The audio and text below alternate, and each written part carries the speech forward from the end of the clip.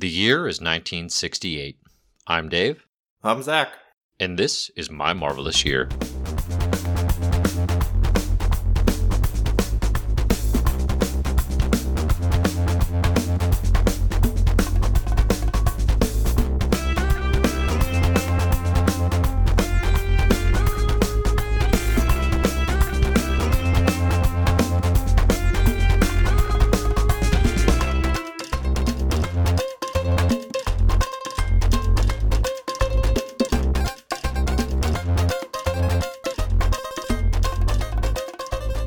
Welcome to My Marvelous Year, a comic book reading club where we cover all the best Marvel comics from its origins to today. I'm Zach, the comic book newcomer, and along with my host Dave, the devourer of galaxies, we're going to be covering the second half of 1968 today. And that is how I feel look hungry when I'm tonight, hungry. So that's fair. I don't know how you read that, but I must just be drooling or something. All right, cool. So yeah, we're going to dive back into 1968. We are rapidly approaching the end of the 60s. If you like what you've been hearing as we've covered the entire 60s, please consider rating and reviewing on iTunes or your podcast player of choice. Or you can support the show over at patreon.com/mymarvelousyear. Mm-hmm. Shameless plugs out of the way. Oh, go ahead. Thank you. We really appreciate the backing. And when we're recording this, we just passed the $250 mark for our next goal, which is for the quarterly Q&A, which I'm very excited to get rolling. We might even have done it by this point. Who knows? But yeah, excited to get into that. So keep an eye on Patreon for announcements about that. And here we go into 5 more issues of the Avengers. What are you thinking? Don't scare people off. The brutal beating of 4 Avengers issues in a row last episode. Yeah, so this is an interesting chunk because we get a bunch of new series launching. Yeah. In the back half of 68, we have Captain Marvel launching its own series. We have Nick Fury, Agent of S.H.I.E.L.D. coming out of Strange Tales. We've talked about a bit.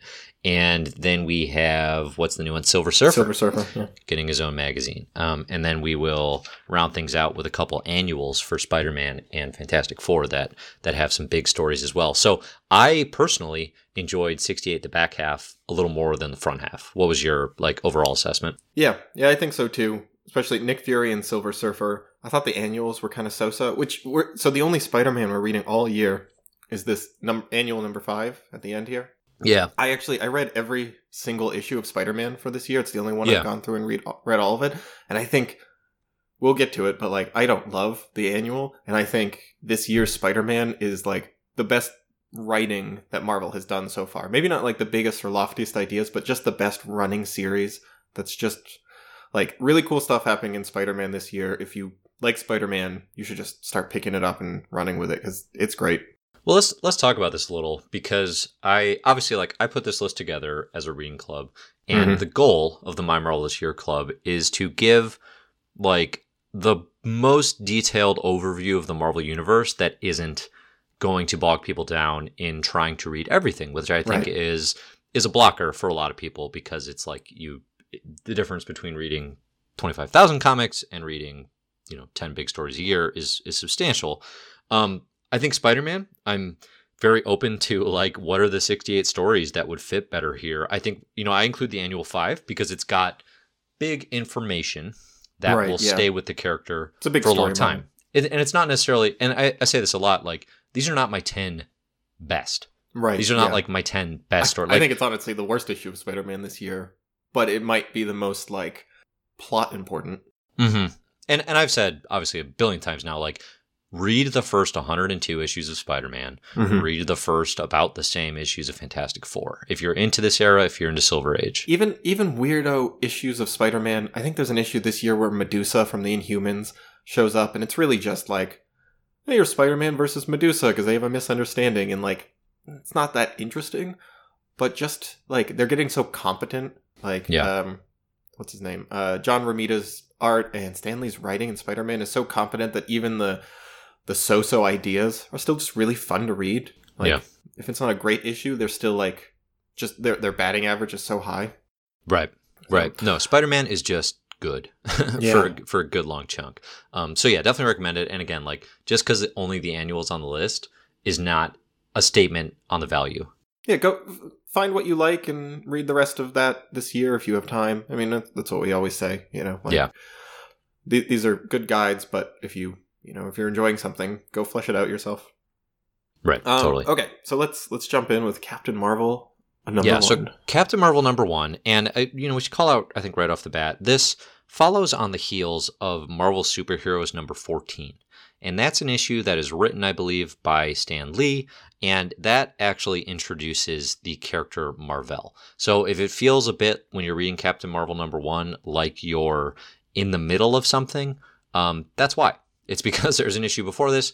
I'm not super into these Captain Marvel issues in the early days. For me, it doesn't really become a thing that I'm excited to be reading until the mid-70s when Jim Starlin takes over the title, writing and drawing. So, just call that out right off the bat. It's, this issue is written by Roy Thomas, art by Gene Colan, Vince Collette on inks, and Art Simek on letters. Gene Colan, we've talked about him as an artist. He's taken a lot of the Marvel books we've talked about. And I've talked about really loving some of his art. I think we're going to have an appreciation of what he's doing in the 70s horror comics. His sequentials on an Alien book, they're tough to follow. They're fine at best, I think. Yeah, and okay. That may be blasphemous because he's like a respected artist from this age of Marvel. These just aren't that good. Yeah. I think I wrote art's fine. It doesn't do anything special for it. Here's a question: am I ever gonna like a Roy Thomas written issue ever? Because so far he is but by a wide margin, my least favorite writer at Marvel. He's doing all the Avengers, and I basically uniformly dislike all the Avengers. Yeah. He's doing this, and I think this and the next Captain Marvel we read are dull. Really dull, very stock standard plots. Just, I don't know. Do you have a Roy Thomas run that you think gets good? Well, I don't want to besmirch the man too much, but he's done a lot of interesting work, and obviously he's an important guy in the foundation of Marvel. I think his Avengers, as he gets a little more comfortable with it, will become something that it's never my favorite per se, but his work with, say, the artist Neil Adams on the Kree-Skrull War, which is coming in the early 70s. I'd say that starts to get really interesting. He's good at big, bombastic, kind of wild ideas. He's not a top guy for me, but I definitely respect what he's doing there. And I've seen writers that I love, comics writers that I love, like Grant Morrison actually writes in his book Super Gods, which is cool if you're into Morrison's works. He writes about Roy Thomas's prose as being a huge influence, and talking about his Avengers prose is a big it's this big bombastic styling that is actually very influential on his work. So I think I don't want to understate him in that regard, but I mean, I'm kind of with you at this point. Yeah, I just feel I haven't read a good Roy Thomas issue yet. And doesn't he become the editor of Marvel? Well, we did read Avengers, Even an Android Can Cry. Oh, that one was actually okay. To be fair, that was okay. Yeah. Yeah. He'll be an editor, and he's a big comics guy. Yeah, he's a big name. But he doesn't go on to have I don't know. He's not like an Alan Moore or or have any one run that becomes the run of a comic or something. Well, I mean, his Avengers, honestly. Oh, is that okay? All right. Well, I guess we'll see. Unless I'm just totally blanking, but he's going to be on Avengers for a long time. Yeah. So Captain Marvel #1. So it begins with the officer of the Kree. This is Captain Mar-Vell, Mar-Vell. It's pretty funny. Yeah, he is fighting a Kree sentry on Earth. There's a cutaway to Colonel Yon-Rogg in space, and he has basically activated this sentry on Earth. We've seen the entry in the pages of Fantastic Four. It's just basically a big sentinel-looking monster robot. It's weird how this robot is the biggest Kree threat. And it's such an important plot point. It's just this one robot that's sitting on Earth causing so much trouble. Yeah. This is what Ronan was really protective of in that Fantastic Four. Yeah, right. Just defending their property of this robot. But basically, Yon-Rogg, he sends the sentry after Mar-Vell, essentially because there's a girl that they're both pining after. Yeah, this is why it's so boring. It's just there's a Kree woman who loves Mar-Vell, and Yon-Rogg also loves her, so he's going to get rid of Mar-Vell so that he can have the woman. Boring. It just feels like the most... This is story. This is the epitome of like the most stereotypical action hero story. Yeah, it's not too inventive by any measure.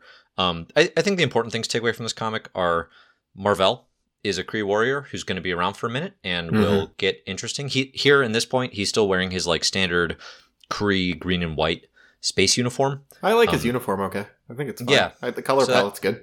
That costume design is definitely like kind of old style, but I think we're talking about this in the post Captain Marvel 2019 MCU version has been released, and I think you'll see some like Yon-Rogg is a name that they're like, wow, they pulled that from Captain Marvel #1. You also do get Carol Danvers, head of Cape Security. So she shows up here in the first issue. In like a cocktail dress. Yeah, it's interesting.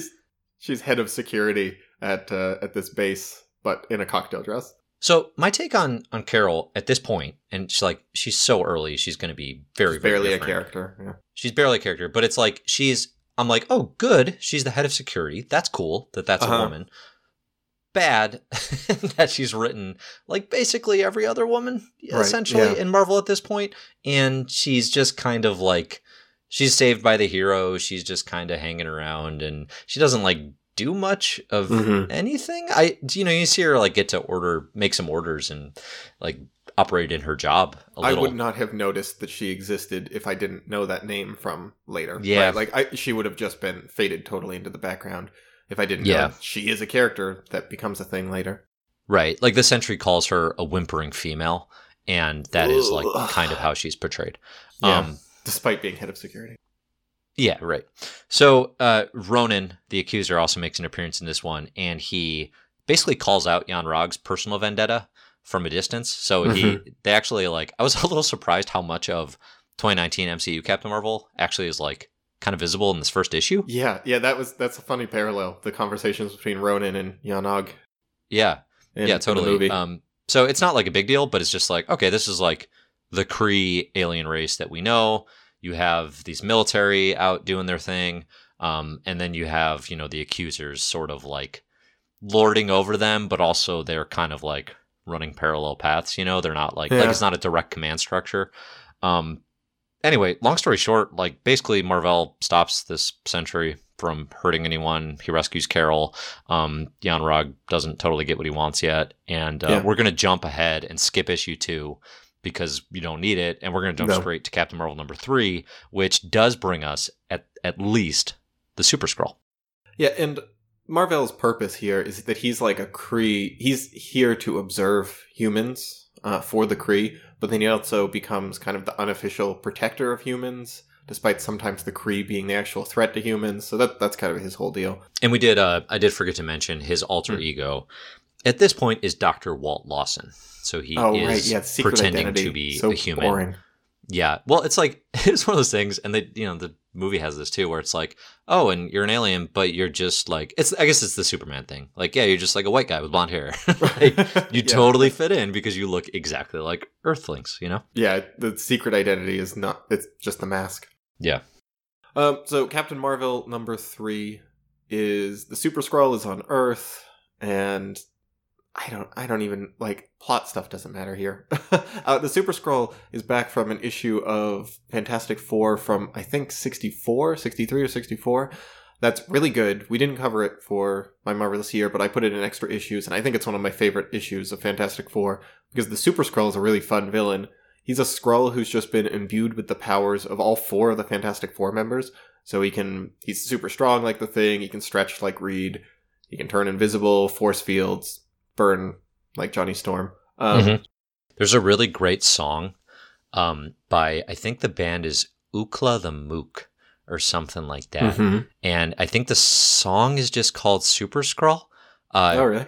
I really should have come more prepared with those facts, but it's on Spotify. Highly recommend it. It's about 2 minutes of a cappella Super Skrull facts, and it's one of my favorite. It's definitely my favorite Marvel Comics based song, like lyrically. Anyway, let's just cut away. I love the song. Check it out. Yeah, I'll put it. If we can put in a little snippet here, I'll have to send it to you. Maybe that'd be better. Right here.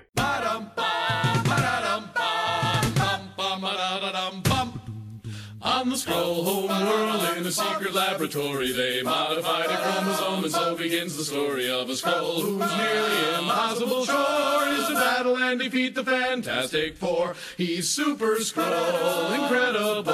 He's as geeky as Nietzsche, and that's noble. Though to us he seems preposterous, it's really not for us to just pass a rash judgment on the Super Skrull. Wow, that was fun. What a good song. Yeah, I told you. Super Skrull's on Earth, threatening Earth. Captain Marvel needs to fight him, basically protect Earth.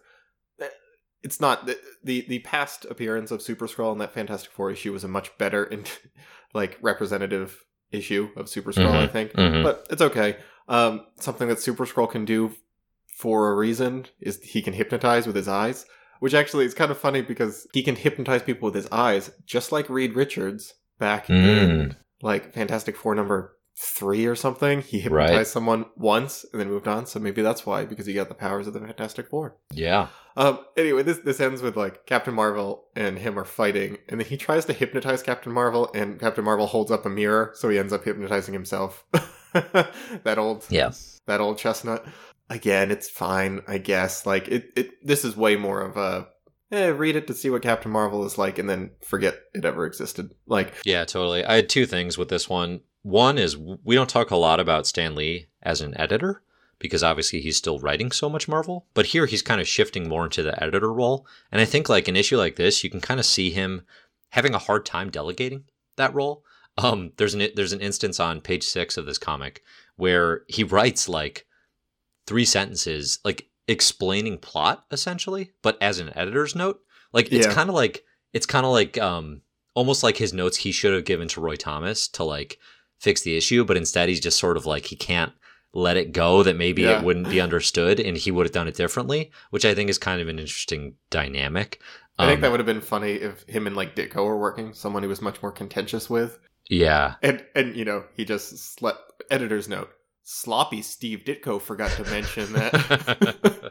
Yeah, totally. Yeah, that would have been pretty good. The other thing I did notice is the Kree Command, they basically they don't care about saving Earth when they provide some reinforcements in this issue, but they do care about getting revenge on Skrulls. So we do get some good Kree Skrull just constantly at each other's throats dynamics.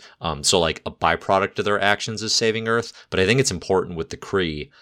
They're rarely heroic in the sense that we would understand them, but they are very self-serving, and if their self-serving purposes tie into what is good for Earth, then so be it. Yeah, then things line up. Yeah. Not that interesting. But what is interesting is Nick Fury, Agent of S.H.I.E.L.D. How quickly I came around on Jim Steranko. I was curious. Yeah, Jim Steranko. I was curious what your take on this would be. Because I hated... You were pretty down on those Strange Tales issues of his, did not like them at all. I still don't love his writing. I think his writing is okay, but it doesn't kill me like it did before. It was exhausting before, and now it's it's a bit much, but the art more than makes up for it. Yeah. No, there's some cool ideas here. So Nick Fury, Agent of S.H.I.E.L.D. #1, he gets his own mag. It opens with one of my favorite opening splash pages ever. I mean, it's just an instant classic. It's Nick Fury scaling this giant tower. The perspective is such that the title is written on the side of the tower, and it's just it's just some stunning artwork, and it's just in an instant, it's the first track on an album coming out, and just it's a banger, and you love it, and it hits you in the face, and this page is just this is what this album's going to be, or this is what this comic's going to be from here on out, And let's just talk about the cover. The cover is... Yeah, it's good too. It's Nick Fury, it's Dum Dum Dugan, Scorpio, the villain, some woman who I don't remember who this is, and... talking about La Contessa Valentina... Yes, Allegra de la Fontaine. Allegra... I'm blanking on the rest of it, yeah. And then some other character I can't remember, but they're all standing on a bunch of building blocks that are also brightly colored. The thing is, okay, this is really telling. It looks like Austin Powers to me. Right? Yeah. The color scheme and this style is very Austin Powers, but that's because it's Austin Powers is making fun of this 60s disco psychedelic stuff that was happening. And so but that's my point of reference for this. Did you notice? Yeah, so Nick Fury is climbing that tall building, that tower coming out of the water. and the title says, "Who is Scorpio?" It says, "Who is question mark Scorpio?" Like he only could fit the question mark in next to is. Yeah. It's immediately followed up by something we have never seen in Marvel before. I'm almost positive. Yeah. Which is 2 full pages and not a single word of text. It's glorious. It's glorious because you get so much text throughout this entire era, and for somebody to have the confidence to just tell a story visually, And it works. and not only visually, but it fits the story because it's Nick Fury sneaking into a base, right? It's a stealth mode mission. There shouldn't be sound. Yeah. Oh, yeah. That's a good point. I didn't think about that. Yeah, and he sneaks into a base, he gets the upper hand on somebody, and then you see that somebody else sneaks up behind him, up from the floor, and then shoots him dead. And then that masked figure pulls his mask off to reveal he's Nick Fury. And then you get like walls and walls of text. So it's a short-lived honeymoon of let's not celebrate Steranko's like being concise with words, because he is not, and we'll talk about that. But those initial pages are really awesome, and again, like, it is innovative for Marvel superhero comics at the time. Yeah. So yeah, this entire issue, it's Steranko writing and drawing, it's Joe Sinnott on inks and Sam Rosen lettering. Also, have we seen that before? Steranko, he's drawing and writing this. Have we seen someone write and draw their both? Well, he did it in credit? Strange Tales. Oh, right. So his Strange Tales, they sequence from like following Kirby layouts to drawing his own to then I think these the are last definitely one not covered. Kirby layouts. These can't be, right? That would be news to me. Yeah, I mean, to my mind, I don't they're all think his. so. There's unless Kirby completely shifted his style. Yeah, no, totally. This is from the mind of a new artist, and it shows. Essentially, so this real Nick Fury, he's been training, and turns out he shot an LMD. So I think this is the introduction of life model decoys. This is something that we'll see a lot with Nick Fury, where he's got, essentially Doombots, robots of himself that, they can function like him, but obviously he's the one real Nick, and it helps him in all of his spy games. But basically what we find is there were four bullets in the robot, and Nick knows he only fired 3. So somebody actually tried to kill him on this training exercise and thinks they got him, but it wasn't the real Nick. And I think at some point they just figure out it's the assassin named Scorpio, and that's like his main antagonist. For a while, I think Scorpio becomes the main antagonist against fighting Nick Fury. So much happens. He does pack a lot of plot. So the issue takes a turn where so much happens, but it's like totally unrelated. It's kind of dysfunctional. Oh, that's right. He does this. Yeah, he does this thing where he weaves in stories from like outsiders. So there's this whole running plot of this like stand-up comedian who's has a bunch of gambling debt, and he's in trouble with this enforcer, and they're like chasing him for money. And that's kind of the side plot that's happening simultaneously. Yeah, right. And then we get back to Nick Fury, and it's this whole thing where during missile testing, it's like sabotage, and Nick Fury needs to escape. Hang on. Let's explain missile testing, because missile testing means Nick driving out in the desert, laying down and wearing the missile testing armor, and just like sunbathing while they're about to drop, if I'm not wrong, an H-bomb on him. But it's funny because he's literally like he's unzipped the suit to get some, get a full tan while this happens. And then he realizes that his suit is malfunctioning or something like that. Like the suit has been turned off remotely, so he needs to get out of there before the bomb hits, and he grabs onto this jet train just at the last second. We then cut to Scorpio is inside the base. And Scorpio has a really weird design. A couple of these suits have really weird design. Are you familiar with JoJo's Bizarre Adventure? I know the name, and otherwise no. I'll have to show you this sometime, because I will be shocked if... Hey!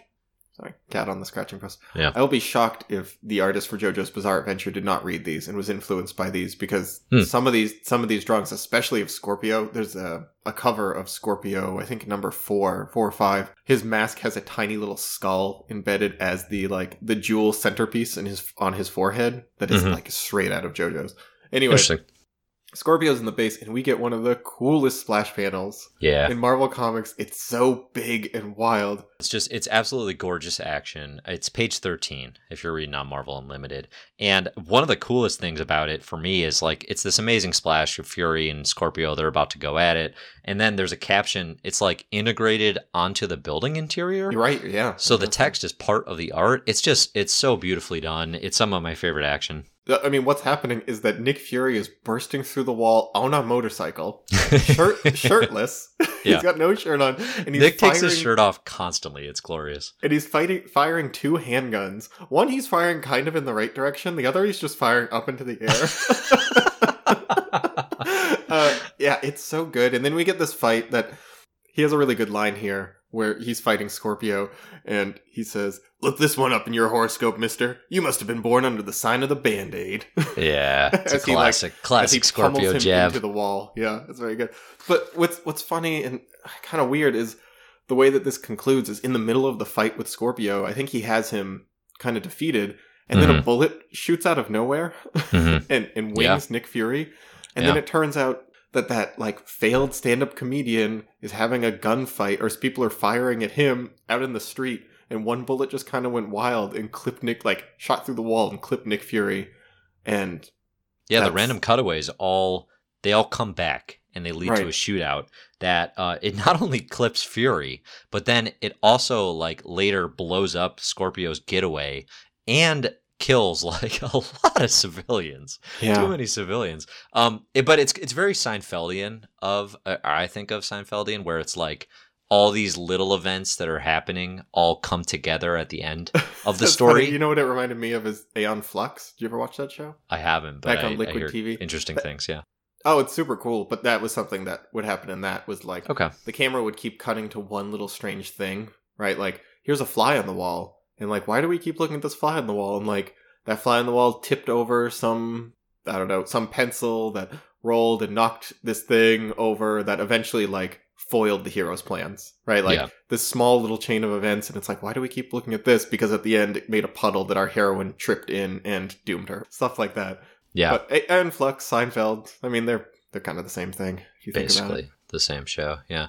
But that's how the issue ends, and it's pretty good. It's a really good opening issue, and it's visually very captivating. Yeah, the visuals are really the thing, because the text is a little oppressive. There's a lot of text here.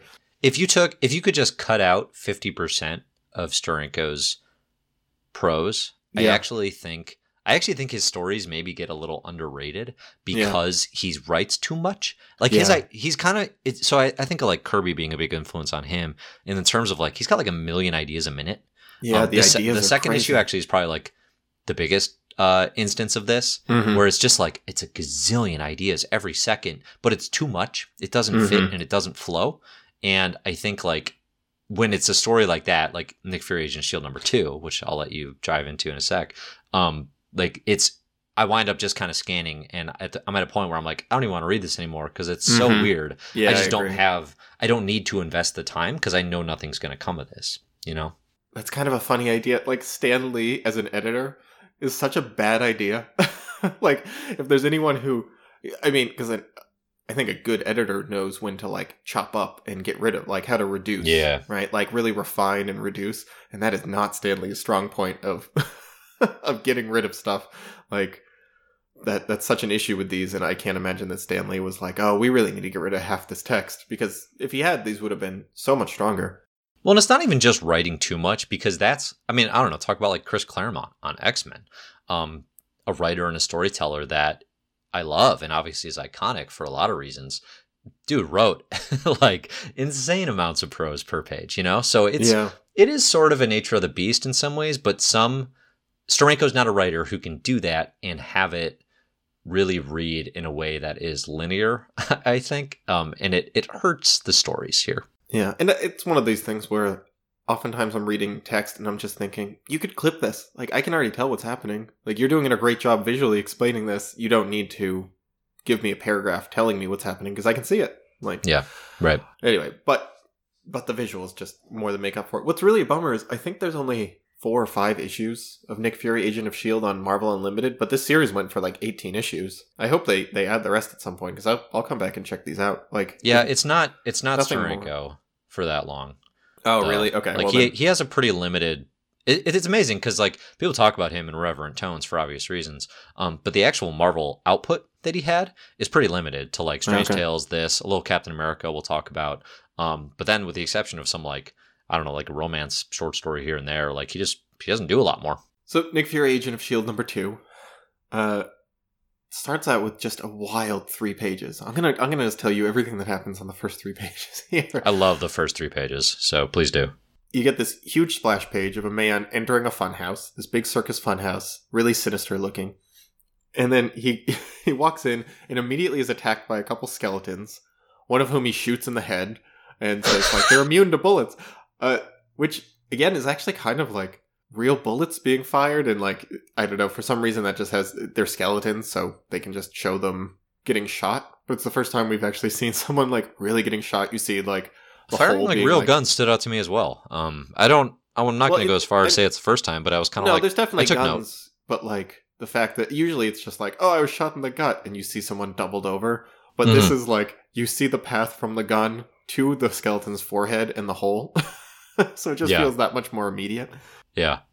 But he can't kill these skeletons because they're skeletons. As he runs away, he falls through a trapdoor.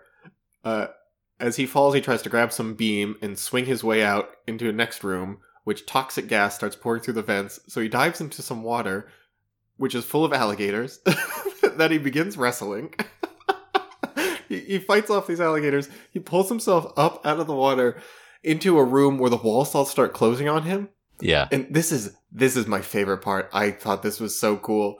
The walls are all closing in on him. So his solution is to throw some, I think he has a flask on him.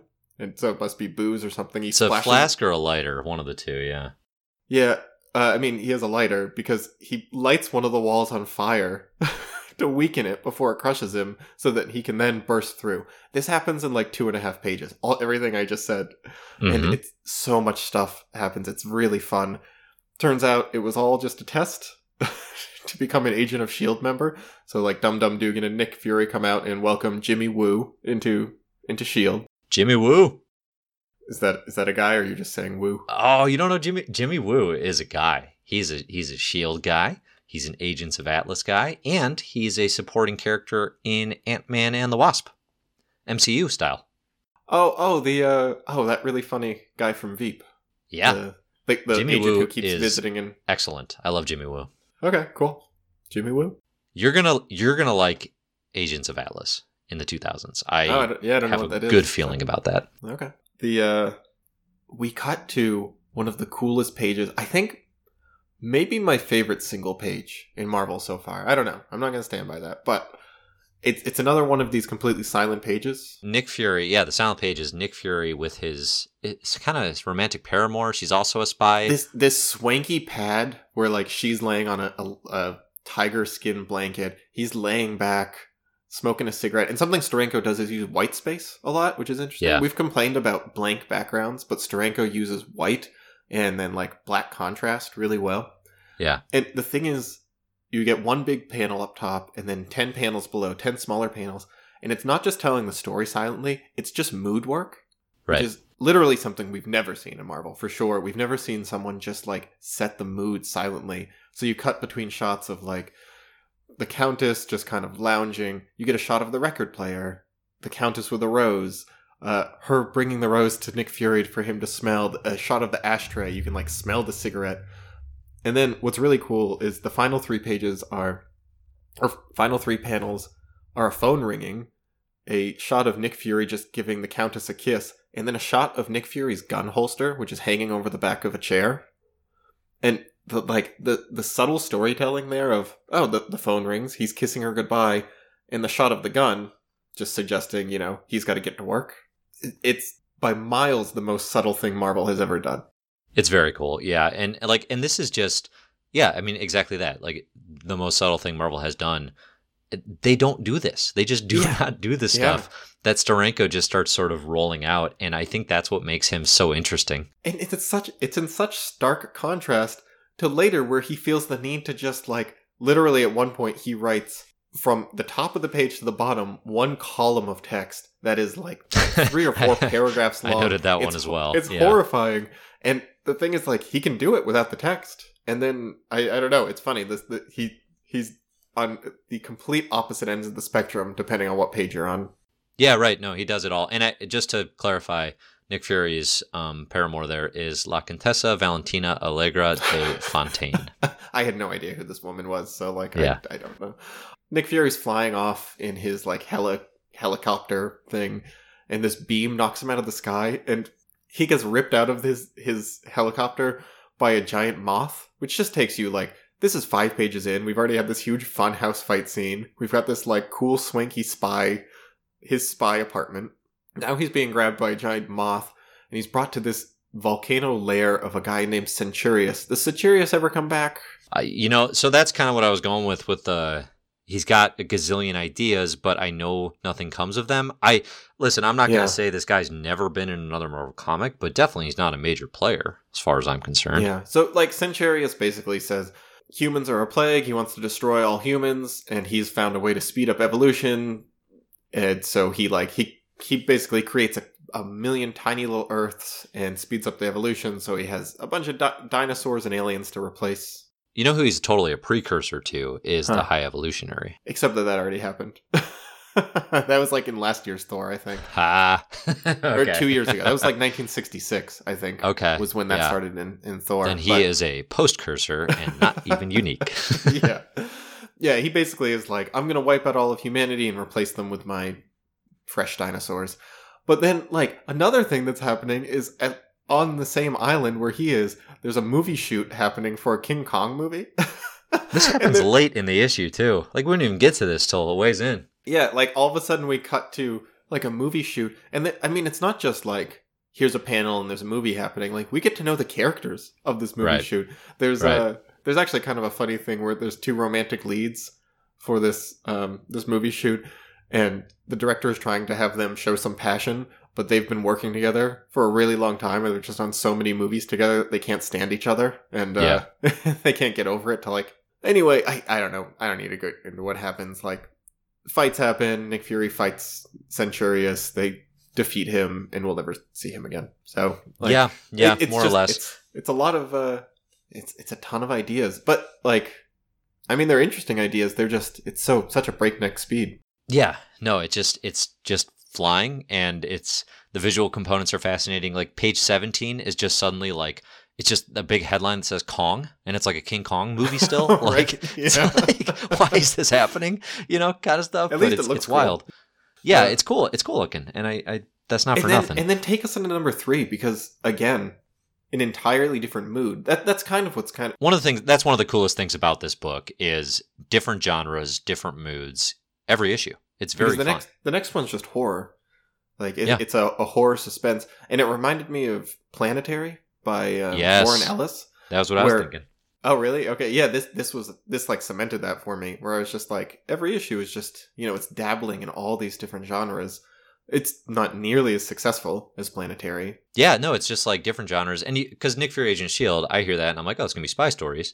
And then no, second story is like a weird, like Hollywood meets aliens. And the third story is horror, supernatural meets Sherlock Holmes. Yeah. Do you have the title for this one written down? So it opens with an old Scottish poem, which repeats the refrain, "When the moon castled dark upon the moor." Oh, it's pretty good. You challenged me to a Scottish accent. I didn't know you were keeping that in your back pocket. That's right. I was hoping you would do the same, but you never did. So I had to just bust it out. I should have brought in the poem. Yeah. So this issue is Steranko, Dan Adkins inks, and Sam Rosen letters. Page 3. So this is the other thing. It's like the third page is a double page splash title sequence. It's wild. Like he opens with a poem, and then he busts out the title with no other text or info on this double page splash, and the title is Dark Moon Rise, Hellhound Kill. I'm really upset with how you said that. It needs to be said Dark Moon Rise, Hellhound Kill. Dark Moon Rise, Hellhound Kill. Okay, well, I'll take that. That's good. I apologize to our Scottish listeners who I just offended. No, it's okay. It's a spooky mansion murder mystery is basically what this issue is. And there's a seance, there's ghost summoning, there are ghost hunters here in the mansion, and Fury at one point sword fights a ghost. Mm-hmm. It is pretty fun. He shoots a ghost dog at like point blank and says, "My bullets hurt, don't do anything." Yeah, there's a really cool double page splash here of the Hellhound of Ravenlock. Mm-hmm. That may well be the hound that he shoots. But page 18 of this book is the page you were referring to earlier, it had so much text, I laughed out loud. So it's literally a column, and I don't even know if there's a period, but it's like the hardest reading challenge. It's horrifying. I tried to read it. I got about halfway through, and I was just like, this is nothing. I don't need to know this. Like, the payoff is like, it's like running a marathon. It's like, I do this so I can tell people I did it. Like, that's the payoff. like reading James Joyce. Yeah, totally. Right. It's the only reason you read Ulysses is to say, I've read Ulysses twice. And I understood it. This whole issue. I mean, again, it's just like, it starts as a horror murder mystery, and it's got ghosts and seances, and then it turns into like secret Nazi bases underneath the castle. And oh, geez. I didn't even write that down, because here's the thing with Steranko, Agent of Fury, or Agent of S.H.I.E.L.D., the plot is not the point. Right? No, it's really like not. The plot of these is not the point. And if you're reading them for like tight Nick Fury stories, go back to the Stan and Jack written Strange Tales, because these are not them. You know? Yeah, but I I mean, they're cool issues. I think these are the ones that I like reading, because you can see so much of what's to come that is drawn from these. Not even just in Marvel, like just in comics. Like there are still creators who will reference these in indie books, in DC, like across the board. Oh, I mean, I would be shocked if Warren Ellis was not a Steranko fan. Maybe so, because like, well, I don't know. I don't want to go deep into Ellis here, but definitely like in terms of that like silent storytelling and letting an artist tell the story, that's something he's huge on. Yeah, in his comics, and that's you see it here in Marvel. I mean, I'm comfortable speaking for Warren Ellis, so he is a big fan.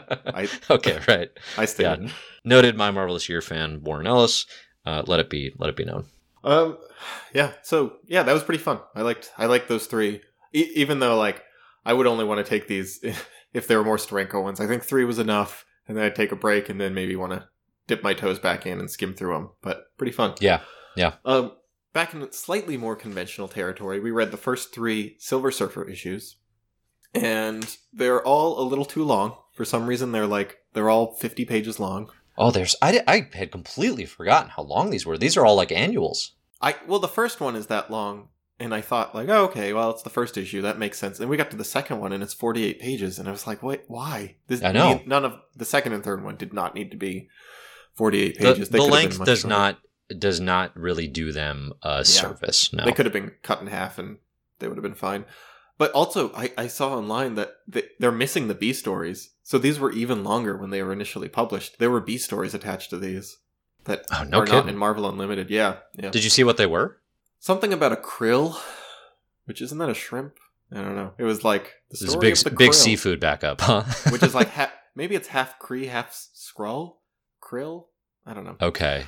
Yeah. Maybe that's the introduction of King Crab, the world's most dangerous crustacean. Is that a thing? It is now in the Defenders of the Deep in 2018 Jason Aaron run. I'm getting way ahead of us. Oh, wow. Okay. That's pretty cool. Yeah. I like big crabs. You're going to love this comic. If it's got big crabs, I'm here for it. Yeah. This is Stan Lee and John Buscema. And John, right? John Buscema? Yeah, this is John. So there's 2 Buscemas. Let's call out. There's a John and there's a Sal. I think at this point, we've only seen John. Okay. I like his work here. Like, I think it's pretty, he's definitely in the Jack Kirby school of art. It looks very Jack Kirby-ish, but it's really nice and clean. It's very colorful. He's way into the cosmic stuff that, like, clearly looks influenced by Jack Kirby. He used the Kirby crackle a lot, and he just likes to use a lot of bright primary colors with contrasting blacks to bring up, like, the big cosmic stuff. Mm-hmm. Which is pretty fun. Let's see. This first issue is all about the origin of the Silver Surfer. So Silver Surfer is trapped on Earth by Galactus. That's right. And he's just circling the Earth, kind of looking mournful. I'm so here for the Silver Surfer looking sad. It's one of my favorite things. Then you are. Comics. That is what this series is. So you are the target audience. Yeah. Not when he's angry or just anguished, but these moments where he's just like, oh, like just so bummed out, and like it's really cute to me. There's one of my favorite panels from last year. I don't think we talked about it. Is when Dr. Doom stripped him of his powers, the prison guards were just torturing him with pictures of stars. Do you remember that? That's right. Yeah. No, we talked about that. Yeah. Did we? Okay, is that in the... I don't remember that's in the episode. Oh, it's so funny. Him just crawling on the ground and then being like, hey, so I heard you like planets, huh? And just holding... Yeah, it's very sad. Anyway, so the Silver Surfer used to be a alien named Norrin Rad, and what's this planet called? Do you remember? He's from Zenn-La, Zenn-La. I hate these naming conventions for this alien race. A lot of hyphens involved, and he is pining after his true love on Zenn-La, Shalla-Bal. Shalla-Bal. Shalla-Bal is ridiculous. Yeah. She's such a bad character. She, we're mostly going to see her just pining after the Silver Surfer for the next 3 issues. Every time we see her. That's fair. Yeah. That's all she does is just pine after missing Norrin Rad. But it's funny, every time we see her, she's just draped over furniture, like hanging backwards over a chair, just whining about not having a Silver Surfer around. Anyway, Norrin Rad, he's from Zenn-La. Is that what you said? Zenn-La? Zenn-La. Zenn-La. Awful. This planet is so highly advanced that they can absorb knowledge through a few minutes, and it's like the Matrix. They can basically learn all of their culture's learning in just a few minutes. They have no need for work anymore, basically. Like, it's a completely hedonistic society because they've achieved perfect peace and utopia. It's all pleasure all the time. Which, like, I mean, that sounds fine, right? Like, I 100% did not connect with Norrin Rad saying, like, oh, like, we don't have any more, not diversity, adversity. Yeah, right. There's no adversity in our society anymore, and that stinks, and there's no more struggle, and so without struggle, what's the point? And he's just basically ruffling everyone's feathers. Everyone's just totally happy and enjoying their perfect utopia, and Norrin Rad can't just chill out and live with it for a minute. He's like, what if things were worse, though? Has anyone thought of that? And everyone's like, what? What is wrong with you? Yeah, that point does not work with me. There's a line here. Even the use of our once proud limbs affords us no pleasure. Because they just basically have walkways everywhere. They don't have to walk anymore. Oh, I didn't even understand what he was talking about there. Okay, yeah. Yeah, it's not like WALL-E, right, where everyone's just like fat, happy, and simple. It's basically like everyone is completely knowledgeable, and everyone is a completely physically fit, happy genius. And yeah, I guess the only counter there, which maybe we'll kind of get to, is like they're not like afraid or like they're not ready like prepared to defend themselves. Yeah, which I mean, I guess that's a flaw in society planning, but maybe they just don't know aliens exist. But it's also like a desirable flaw. You know what I mean? Right. To be so like naive about threats that you're just not even preparing for them is like kind of sounds amazing. Yeah, it's pretty good. So what happens is Galactus shows up, and they have no defense against him. Basically, there's nothing they can do because they're not militaristic at all, and Norrin Rad is really rubbing it in everyone's face.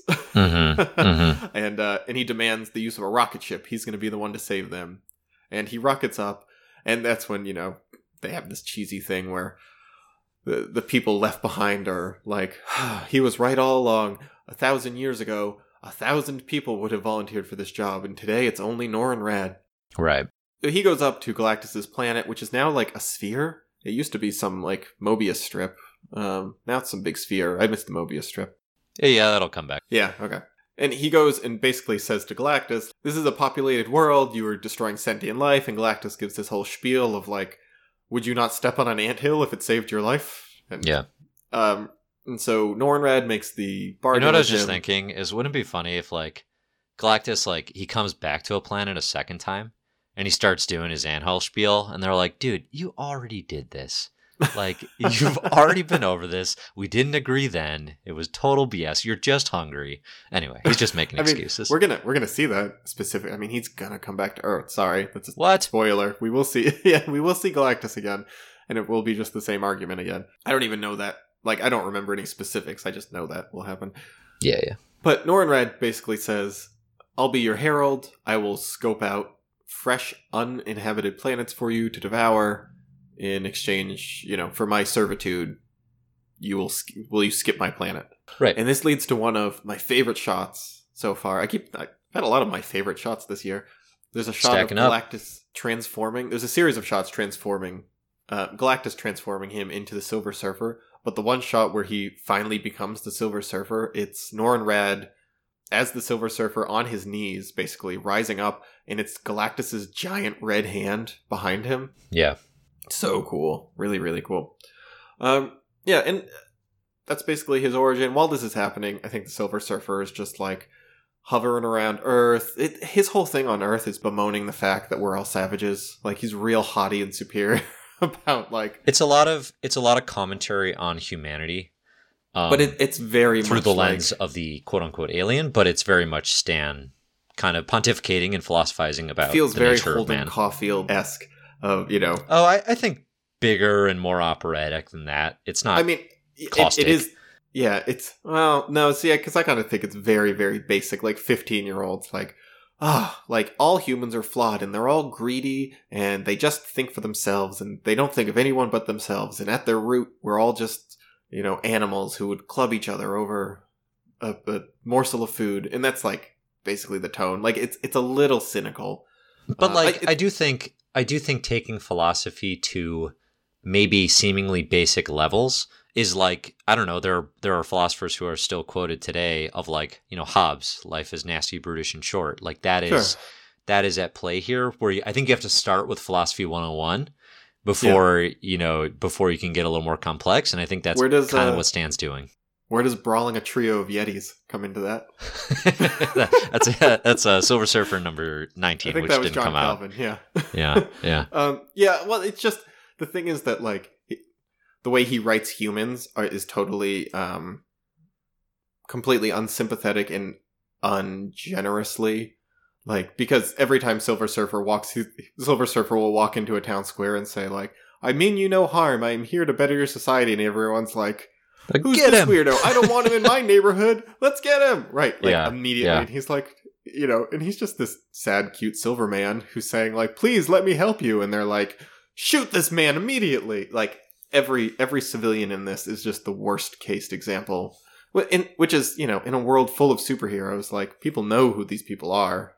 I don't know. It rings a little false to me, but well, it's definitely over the top because that's the point of it. But the idea that, like, left to their own devices, people will behave badly and fear that which they don't understand is a recurring theme of Marvel. And you know, look at the X-Men, right?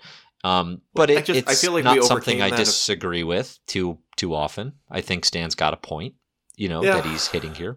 It's not, you know, it's one of those, like, hashtag not everyone, because there's, you know, one nice man in a village who points out, like, no, we should care for this person. But there's, like, I don't know, it's taking on mob mentality and anger. And that's, you know, you don't have to look far in our current climate to find that stuff. So it's still applicable.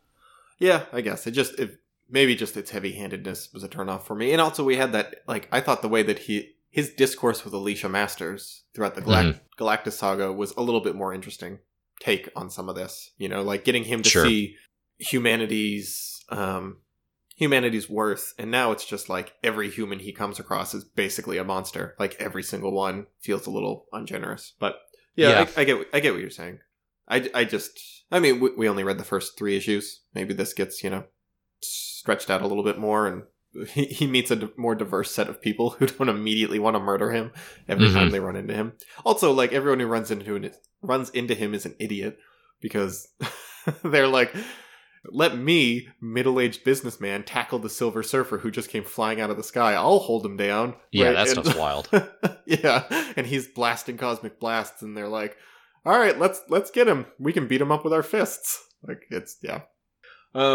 Yep, so that's number 1. Smooth transition. Segue into number... That was me trying to, like, signal, like, save me from this, Dave. I have nothing more to say. No, that's totally it. And I mean, so issue 2 is called When Lands the Saucer. And, you know, it made me think, like, the second issue of Agent of S.H.I.E.L.D. is a big old alien story. And so is the second issue of Silver Surfer. Yeah. And I don't know if that's intentional. Fantastic Four number 2, you know, famously is the Skrulls. So also a big alien issue. I don't know if that's, like, a The thing, second- or The second not? Spider-Man story, which was actually Amazing Spider-Man #1, also had Right. an alien Right. backup. That weird tinkerer, so I don't know. There's maybe a thread there. Coincidence, but yeah. Regardless, this is Stan, John Buscema, Joe Sinnott inks, Sam Rosen letters. One thing I noticed right up front was I was surprised by how much I saw artist Mike Allred's Silver Surfer, which is a more modern run, in these John Buscema drawings, where he's got these really dark, heavy blacks on the eyelids. And I obviously have not, and I'm not quoting Mike Allred here, but like the stylistically is very much in keeping with like a more modern style that I'm familiar with, which I thought was cool. It's nice to see that like legacy. Yeah, I really like the inking here. Like, I think the art in the Silver Surfer issues here is really great. Yeah. All three of them are very solid.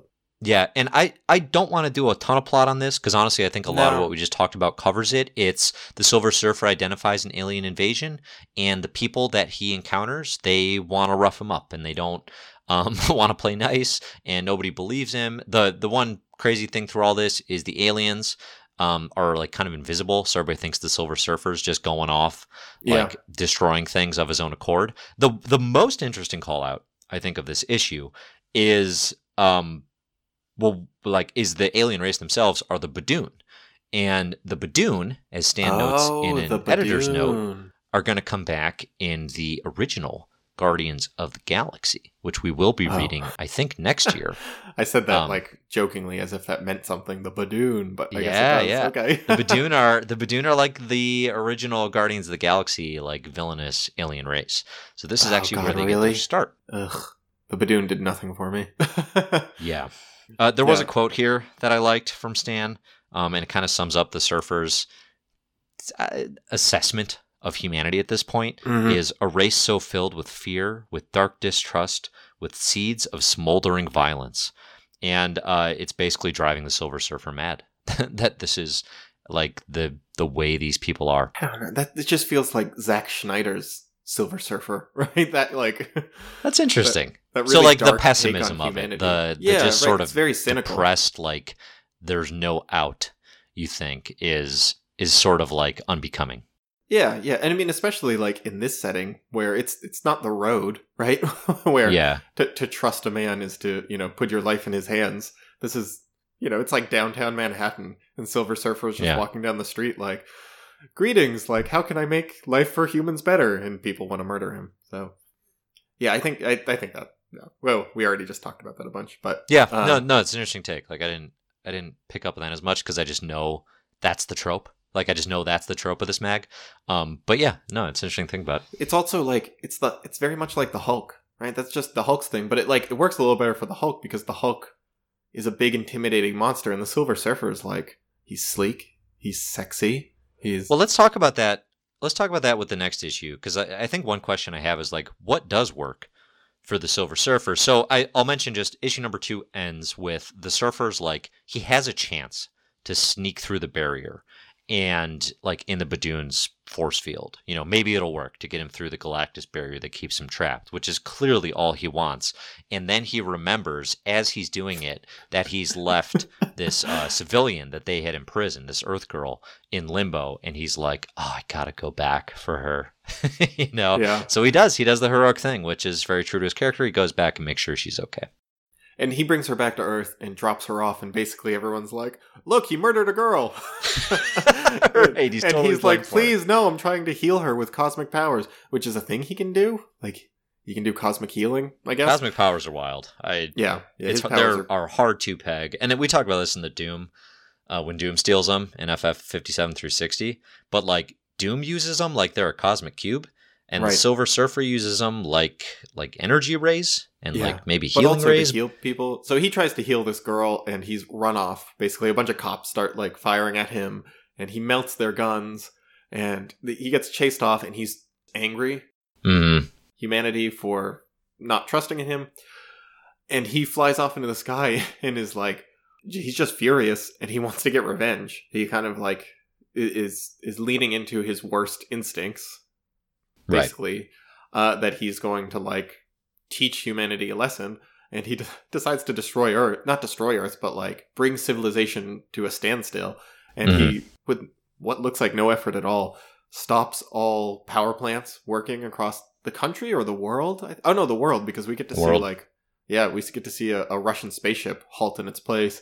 We see a satellite up in Earth with an astronaut saying like, "Oh, all communication with Earth is shut down. Like I can still, all the lights have gone off." And then like almost immediately he calms down and he's like, "All right, I guess I can just turn everything back on," and and he does. So yeah, right. But again, like it kind of just shows that he probably could destroy the world if he wanted really easily. Like just floating up in the sky, he just shuts down all of civilization and turns off the lights. That does feel like kind of an important power statement because he's not. Yeah.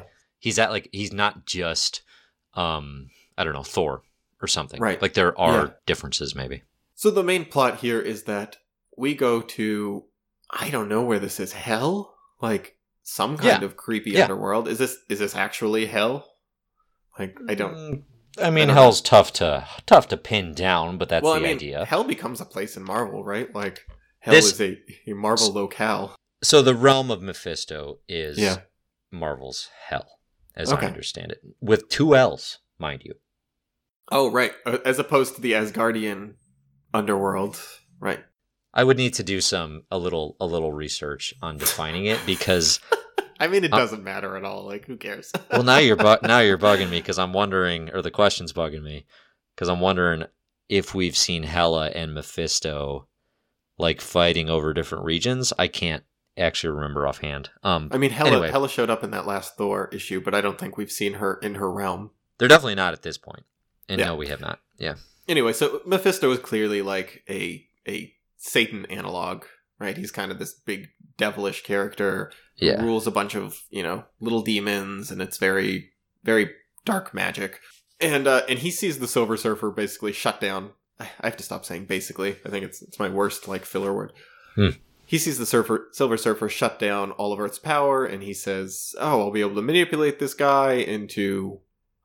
I don't even know what's his deal. What does he want to do? Just bad stuff, mayhem. Does he want to kill everyone, or does he want to steal the Silver Surfer's powers? Mephisto? Yeah, he's a bad guy. I mean, I always think like Mephisto wants to corrupt good people. So I think maybe that's he sees the nobility of the Silver Surfer of Nornrad, and like that's a big win for him. If he's like, I can get this guy corrupted. That's I think what he's most excited about. Yeah. So he decides the best way to do that. He kidnaps Shalabal, Nornrad's. It's really fun to say, actually. Yeah. He kidnaps his lady love, who's draped over the back of a couch like a depressed 14-year-old, and brings her to his realm, and basically brings the Silver Surfer to his realm as well, and tries to tempt him into, I don't know, giving up his power? What? God, I don't even remember. Like, he tries to corrupt the Silver Surfer, and it's very much like Jesus and the devil in the desert. Right? Like, he lays out a lot of different temptations for him. Here's a bunch of jewels and treasure. Here is a bunch of women. Like, you want Shalabal? Here's 3 women instead. I'll give you ultimate power. I'll make you a king. I'll make you fight a bunch of golems. Well, that's supposed to be a punishment, not a coercion. But, and, Silver Surfer isn't having any of it because he's so pure of mind and noble of heart. Which, again, like, I don't know. I'm being fussy about this because I actually generally liked. I mean, would you say this is the best of the 3? Because I definitely would. I think it's a bit long. I think it drags on. I like the first one, I think, a little more. Okay, interesting. But, the origin.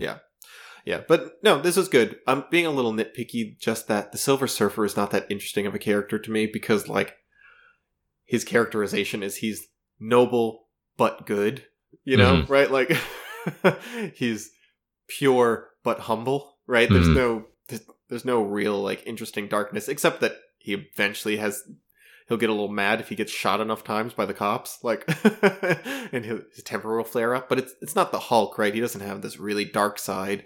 He doesn't have huge flaws. He's just a real good guy. Because what happens here is Mephisto enters his mind to try to steal his powers and take over his mind. And the Silver Surfer is so good and so pure that he starts corrupting Mephisto or not corrupting, but like purifying Mephisto and turning him good, I guess. And it's like so repulsive to Mephisto that he, banishes Silver Surfer from his realm and sends Shalabal back to Zelmanar. Nah. I love that you can't get that. I don't know what it is. Zenla, whatever. Yeah. So yeah, I mean, I think the Messiah angle and definitely the biblical Jesus and the devil story is an interesting parallel and can bring out some, because Silver Surfer does not have flaws basically at this point. He's got internal strife, which is the Marvel staple, but there's definitely nothing where you look at him and you're like, I guess like his mopiness, one of the seven sins, because he's strong on that one. External strife, right? Like all of his strife comes from he's trapped on Earth. Yeah, right. Besides that, he doesn't really have any problems or like any real internal life. Like if he was free to roam the galaxy, he'd be totally fine and just a very generic Superman-esque, like totally noble hero with no interesting flaws or complexity. So I guess the question I have coming out of it is is the Silver Surfer only interesting if he's in space? Or a supporting character is what I think. I would guess that he's going to be most interesting as a supporting character, and having him be the main point of view is going to be really tough to do. Despite me actually thinking these are okay. Like, I like these, I just have a hard time buying that I'm going to be into this for 40 issues. Like, I would want to read 40 more issues of him, because the most interesting thing about him is that he's very powerful. But that's only going to last so long, hold my interest for so long. Yeah, I mean, I've definitely seen it described as one thing we haven't even mentioned is this is definitely the biggest Stan Lee production without Jack or Steve. Yeah. That we've seen, where he's been on a title, without the influence of Jack Kirby or Steve Ditko, and he is telling a story the way he wants to tell it. So there's a lot of and we've talked about this a little bit, but is Stan, well, that's not true. He's with John Romita. So anyway, non-Spider-Man version. It's kind of the solo Stan book, obviously John Buscema being an influence, but you really get to see what he wants to do if he has free reign to write a comic essentially. And it's very Shakespearean, it's very operatic, and it's very lamenting the problems of humanity. And I think it's this is pure Stan, more so than you're going to see anywhere in Marvel. And some people are going to be super into that, some not. But I think it stands alone and is very important in that regard, because you don't really see a book like this anywhere else, Yeah, I'd agree. And I think I sound really negative. Again, I have to say, I enjoyed these. I liked reading all three of these. I think I'm just being a little nitpicky because I actually liked it, and it's it's almost easier to engage and pick apart books that are pretty good, right? Like when a book is just kind of trash from top to bottom, peeling apart the themes feels useless because there's nothing works about it. I think a lot works about this, so that makes me kind of, I'm trying to judge it a little bit more on its level, and I think it's pretty good. I like this. I'm a little suspicious that I think this idea would hold up without some major tweaks, without him having more interesting moral situations that he comes across, more detailed or specific or complicated, a little more gray area in what he's dealing with, or a little bit more interesting moral choices instead of just everyone wants to shoot him in the head. Just every single human he runs across hates him for no particular... Well, actually, you know what? Something we brushed over, I keep saying this, for no particular reason. At one point, he thought that he would solve humans' problems by doing the Ozymandias thing of having them band together against a common foe. And he pretended, which is not in these series. I think that must have been in Fantastic Four, that he tried to I'm going to conquer the Earth and I'll pretend to be a conqueror so that they'll all band together and forget their problems. That's an FF issue. Yeah. Yeah, I forgot about that. So maybe that might be 74 would be my guess, but I could be wrong. If that's actually the number, I'm going to be impressed / disgusted with you that you know that. I'm going to be worried. You know what? Okay, so to be fair, saying that kind of recontextualizes how everyone is reacting to him. It's just, I don't think they bring that up. They're not it's the guy who tried to invade us, right? It's that Namor thing. It makes sense that people would hate Namor and be terrified of him because he did try to conquer all of Earth at one point. I mean, right. Like, you've done things that do justify this, maybe. Right. Yeah, so that maybe throws this in a new context, but I don't know. I like these. I wish it was a little better. But I like the Silver Surfer. Like, I think he's an interesting character, and I think he's an interesting, like, support character. More than maybe listening to his internal monologue. Interesting. Okay. Yeah, so I just looked it up. Fantastic Four number 74 is a When Calls Galactus, and it does include both Galactus and the Surfer, so I feel like I might be right. We need to get you away from comic books.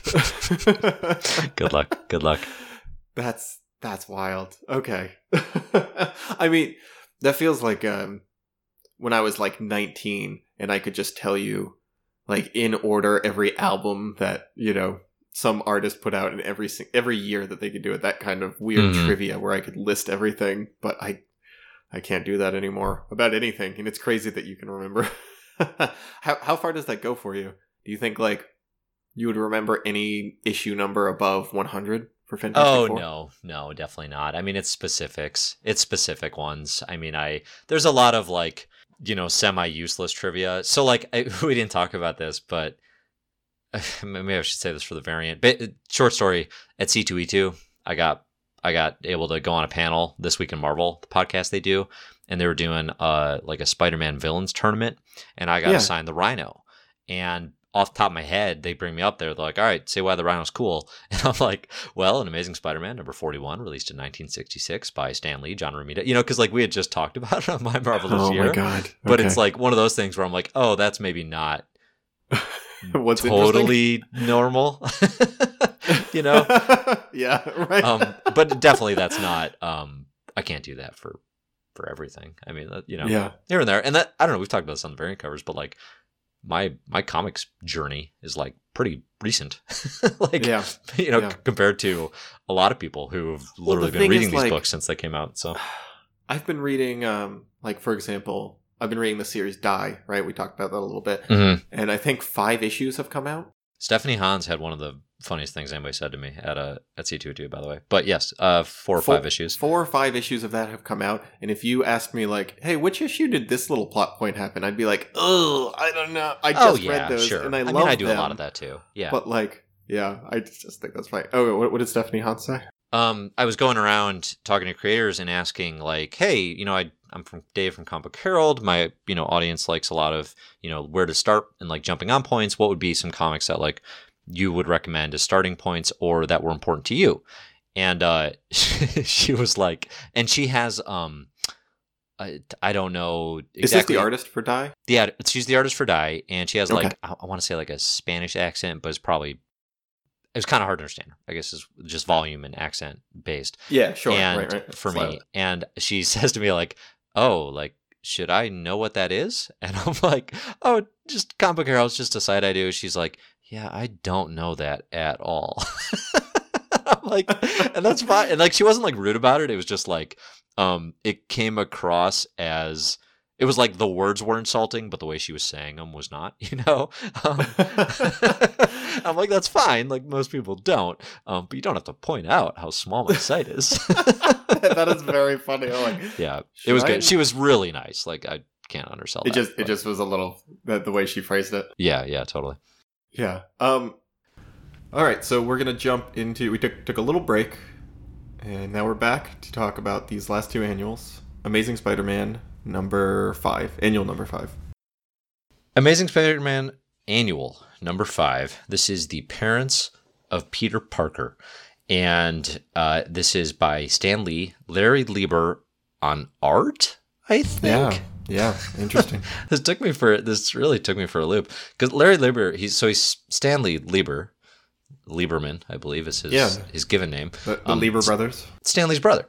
And he's written some scripts that we've seen, but we haven't seen his name for a while. And here he is turning up on art with Mickey DeMeo inks and Art Simek letters on a big old AMS annual. Now, the Parents of Peter Parker, these are not characters that we spend a lot of time thinking about up to this point. I think once you get into the world of Spider-Man, it's just, his parents are dead, and Aunt May and Uncle Ben are the parental figures that we talk about and that we think about. But all of a sudden, here we have in 1968 the idea of like what did happen to his parents. That is not a story that has been told.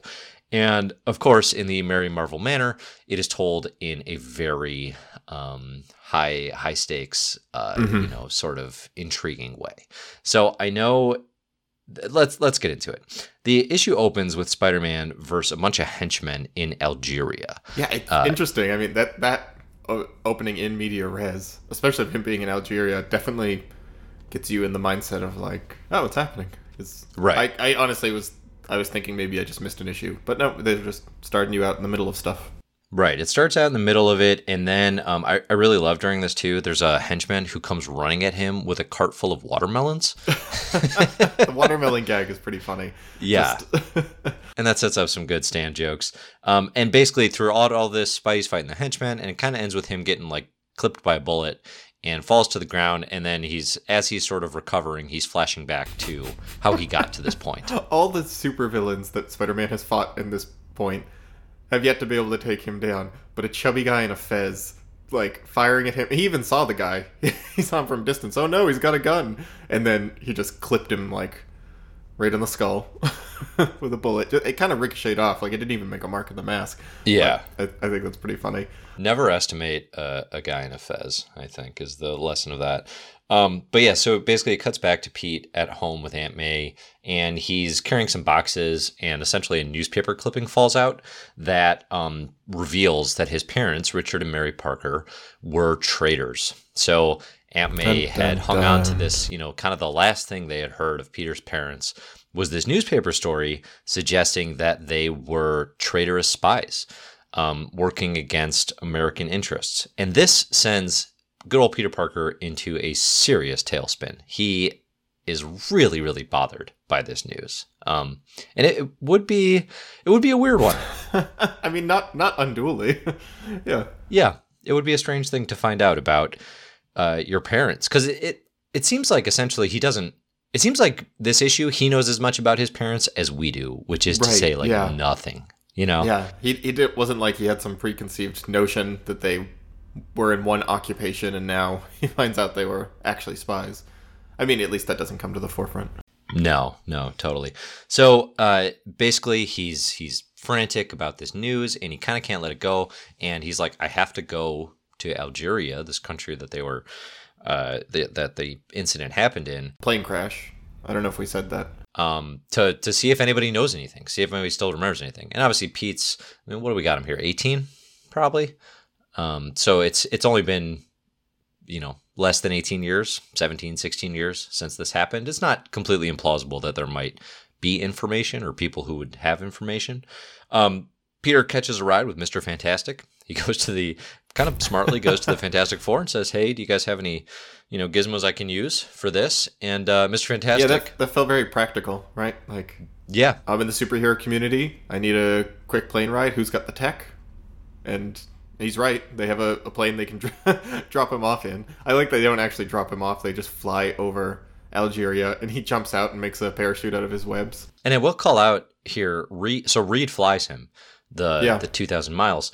And Reed, if this issue, and I don't have the dates in front of me, if it definitely comes out in front of FF Annual number 6, which we're going to talk about next, but dude's got a pregnant wife at home, and maybe some responsibilities that do not really jive with the 2,000-mile joyride with your good pal Spider-Man.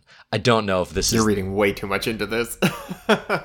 I'm just saying he should be hearing it from Sue. Things are still so compartmentalized like that, like those plot lines don't really necessarily overlap. Hey, this is a weird question.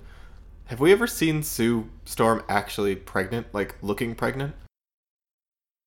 I can't remember a single image of her, with like a pregnant belly. I can't picture it. I don't know why I'm curious about that, but it just feels kind of odd that that's not an image that I can recall. It's an interesting question. The last we've seen her in the club was like getting bed rest while Reed and the boys went and fought the Psycho Man. But I don't know. But she's like under a sheet the whole time.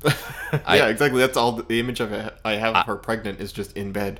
Yeah, I don't know how intentional that is or why that would be super intentional, but that's an interesting call out. We'll get into my issues with how they show Sue's pregnancy in the next issue. Okay. Yeah, so Spidey, once he winds up in Algeria, this kind of brings us up to speed with where we were at the beginning of the story. And basically he tracks down who's behind the spy ring and who would have information. And through doing this, he tracks down the one, the only, the Red Skull, the Captain America villain. What a weird twist. It's bizarre, and I like it. I know you don't, because we talked about this yesterday. This threw you, right? No, it's not so much that like it's implausible or anything. That makes sense. I don't know.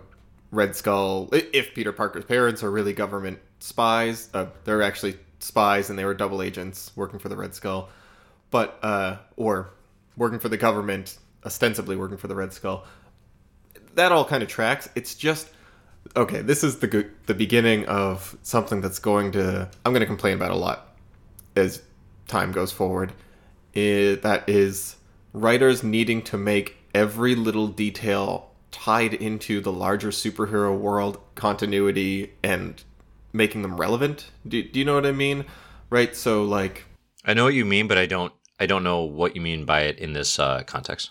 Right, like, it's not just enough that Peter Parker doesn't have parents. They had to have been killed by a supervillain. It's that thing of like, I think I was just talking about this, and I made this up as an example, but Uncle Ben, he wasn't just a war veteran. He was a war veteran that fought alongside Captain America. And, right. Everything needs to be so interconnected in real logistical or literal ways. Mm-hmm. Right? There needs to be literal ties between everything, and everything needs to be explained. I think X-Men is really guilty of this. We're going to see this with X-Men a lot. Like, the backstories get filled out so that everything is so... every villain and hero is, significant in some way. And it can't just be thematic. It needs to be, like, a literal... It all ties together in very neat, ways sometimes. I hear what you're saying. It's that... Okay, so it's that thing where people are upset in The Last Jedi. And if you haven't seen The Last Jedi, this is a minor spoiler. But... that Rey's parents are no one, right? That they weren't anyone significant. Okay. It's that being upset about that, and that they're not. Oh, she's not actually Luke Skywalker's daughter. And right. If she had been, that would have been that kind of like everything needs to tie together because that's the only way a story is satisfying. In literal plot ways, they need to tie together, and I feel like writers lean into that because they think that lends a significance to their writing. That lends a it's a gravity that's already there, and they're just kind of piggybacking off of it instead of building up something of their own. Yeah, I know what you mean. I mean, there's a certain... this isn't the most egregious, but yeah, it's the beginning of that thing that I'm sure I'm going to complain about a lot. Well, I think that's interesting. So I take it then that you really like the subversion of that in The Last Jedi, where actually it's no one. It's not going to be the Skywalkers or Obi-Wan like everyone connects. I think that's a smart way around it because we expect it now. I do think, to like in storytelling credit, I think connecting it to the larger verse is it gets my attention, and I think it can be criticized as like fan service. But it also, I think, does genuinely get me more interested because I already have a connection to the Red Skull. And if you just say... So he unveils this assassin he has called the Finisher to go take out Spider-Man. If the Finisher was the one behind the spy ring, I don't care about this story hardly at all. You know what I mean? I think something else that lends... that irritates me about this. And again, like, I don't hate this. This is not the most egregious example. This is just the first time this type of storytelling has come up, and so I'm using it as a springboard to talk about this. And I don't think this is the worst. But as far as I know, Red Skull is not like some huge Spider-Man villain moving forward. And that's I agree that I think it would have been worse if it had been like Dr. Octopus. I think actually having it be Red Skull, someone who's not a direct Spider-Man villain, is better. Yeah. Because if it was just Dr. Octopus, then that's just like everything has to be this coincidence, and that's just, it really beggars belief. But yeah, I think, I also don't know if this does anything moving forward. I think I joked around with you later, like, if the Avengers are fighting Red Skull when Spider-Man joins the Avengers, is there any point where he's just like, oh, yeah, that guy killed my parents? Like, right. Is he extra mad at this guy? That kind of feels like this would set Red Skull up to be an arch villain for Spider-Man. and more than almost anything else that happens to him would make him hate this guy, and it doesn't seem like that carries forward from this issue. Yeah, that was a really interesting point because I almost never, I just haven't thought about it. Like the idea that Spider-Man should have Red Skull as maybe one of his arch villains if this story is successful in establishing like Red Skull as the reason for not only killing his parents but like besmirching their good name. Right. But that really doesn't play out. I'm sure there are stories that I'm sort of overlooking, but there are smaller ones definitely. And it's probably a throwaway line here or there instead of yeah, it definitely doesn't become a big thing, which is interesting. And I don't know that it's something I would want. Like I don't think the Skull fits. Like he's a Cap villain and he's Cap's arch nemesis. I don't know that there's a lot of crossover potential in the way that like we'll see with Kingpin, where obviously he'll become like a big Daredevil villain. But if you think about, okay, what's the story of Spider-Man versus the Skull? There are good ways to do it. I'd be curious to see that, but there are none that come to mind. Yeah, and it's not that Batman Joker, the weight of the relationship between Batman and Joker because Joker killed a Robin. Right, that immediately sets up Joker on a higher tier. It's a more personal vendetta for him when he faces off against this villain than anyone else because the stakes are that much more personal. I feel like that doesn't come into play for Spider-Man.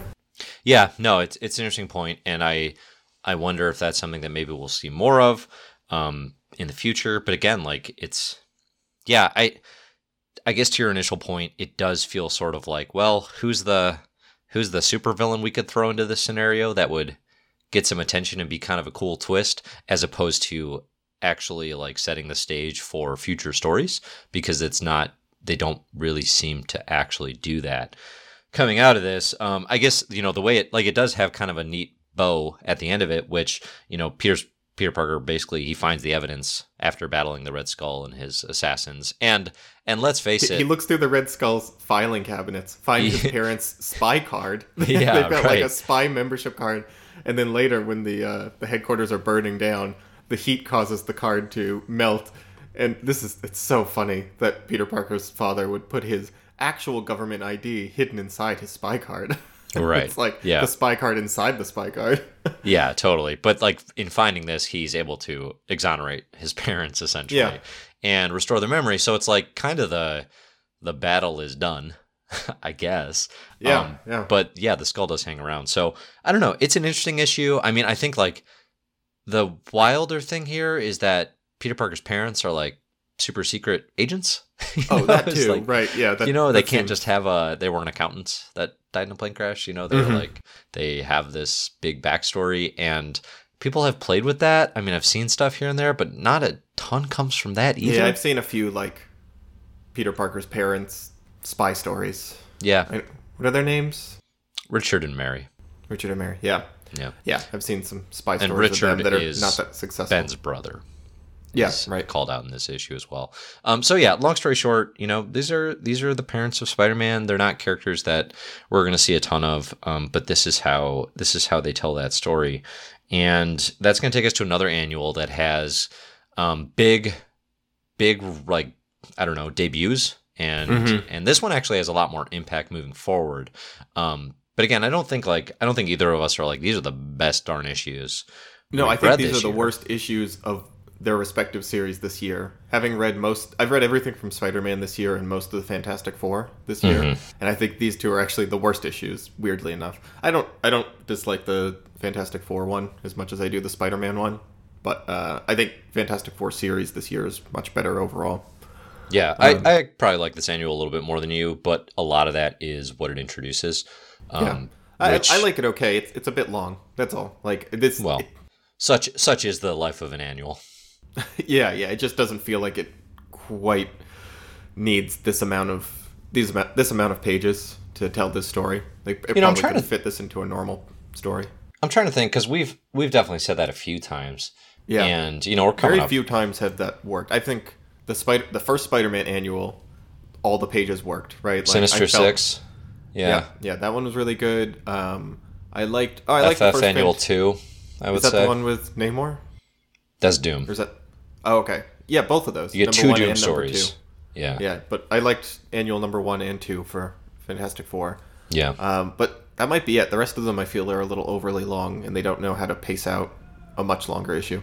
Right. Right. No, I don't know that I disagree too much. Yeah, so do you want to dive into this one? This is Stan Lee, Jack Kirby, Joe Sinnott, and Sam Rosen. And yeah, what do we got? Annual number 6. So, Sue Storm is going into labor, and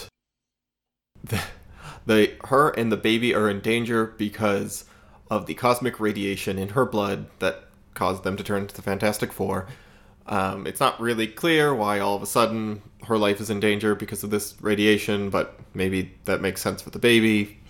It's like it's going to be like they don't know what the impact on the birth is going to be, and it's a danger that, you know, Reed is pretty desperately trying to mitigate. And he's really cut it to the 11th hour here because it's like Sue's, you know, I don't know that we've necessarily gotten the sense that he's been working on this ever since they found out. Right, but now she's in labor. He realizes, well, I need element X, which is just that he can get in the negative zone, which I like that they're going back to the negative zone, even if that place is weird and doesn't quite make sense to me yet of like what I like the strangeness of it, honestly. Yeah, it just doesn't have like a cohesion to it that I quite understand, right? Like there's negative molecules but on the negative Earth, but then the rest of it is not that way. Like it doesn't Everything's not just like the inverse or something like that. No. Right, like there's outer space, things are just weird and spacey, but then there's also the negative Earth that causes, like, he can't touch because they'll explode and collapse the universe or something. Sure, yeah. So the boys all go to the negative zone, and in the negative zone, there's this big old bug creature, named Annihilus. He who annihilates, I think is a direct quote. And yeah, he who annihilates is pretty good. I also really like Annihilus, the living death that walks, which comes like one page later. He's not quite that cool looking to live up to that title, but I don't hate his design. I think his design's pretty good, especially when he unfurls those wings. He's a green and purple, scary metallic bug, yeah, with really big wings. Yeah, I like him as much as some of the weirder Kirby designs from this year, like the Mangog, who is in Thor number 154 to number 157. And did I talk about yesterday how I might have messed up on Thor? No, I don't think so. Okay, let me do a quick... I want to hide this in the back of the episode. I messed up on those Thor issues. Thor 154, I think... maybe I'm off here. 154 to 157, I think, is the coming of the Mangog, or to wake the Mangog. Those issues are way better than what I picked with the Wrecker. Those are so good. Check out those Thor issues. They're awesome. Jason Aaron mentioned them being the primary inspiration for his Thor run, which has gone from 2012 to present day. And it's really good stuff. And that Mangog design is wild, and that's why I started talking about this. Annihilus. Yeah. Okay. I think... Just a second. Let me see. I might have already put that into extra issues. But if I haven't... Oh, no, I haven't yet, but I will. So... the boys all head off to the negative zone. Annihilus captures them. He is just this big space-conquering warlord bug man. We don't really get that much more motivation, I don't think.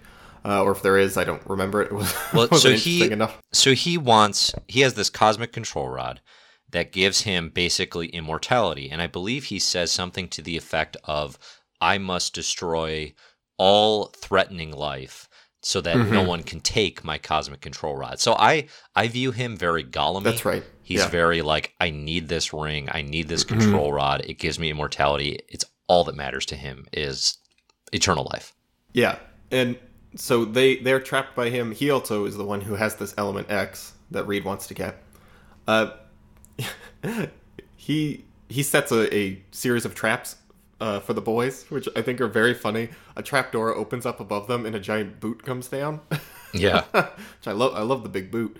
And then I think he attacks Johnny Storm with a big sponge. It's so strange. It's a giant flying sponge that will to like soak up his flame. Yeah, and Reed gets attacked with a buzzsaw, which is very funny. These are very like Home Alone-esque. Yeah. Traps. Like I could set a trap with a boot, a buzzsaw, and a sponge. I have those things in my house. Yeah, right. If you have the technology and the negative zone labor, like these are very these And aren't I that have a inventive. cosmic control rod, so yeah, I can set all this up. Oh, good, good. Um, You've got the essentials. So meanwhile, back on Earth, like Crystal is the only person who's with Sue Storm at the hospital. And Crystal bursts into the doctor's office, who's looking at Sue's blood under a microscope, and it's like, "What's happening? What's happening with Sue Storm?" And the doctor says, "Miss, you shouldn't be here." But well, since you're already here, I'll let you know. Just the most egregious violations of HIPAA, HIPAA law I've ever seen. Where like, "Who are you? You shouldn't be here." Well, let me lay out the patient's case for you, since you're already in here. And just basically says the same thing. Her blood has cosmic radiation, and they don't know what it's going to do. I mean, before anyone writes to me, I know HIPAA didn't exist till the 90s. I don't remember how they defeat Annihilus. There's a bunch of fights that, like, this is what went way too long for me. It's the actual fight with Annihilus and running from him.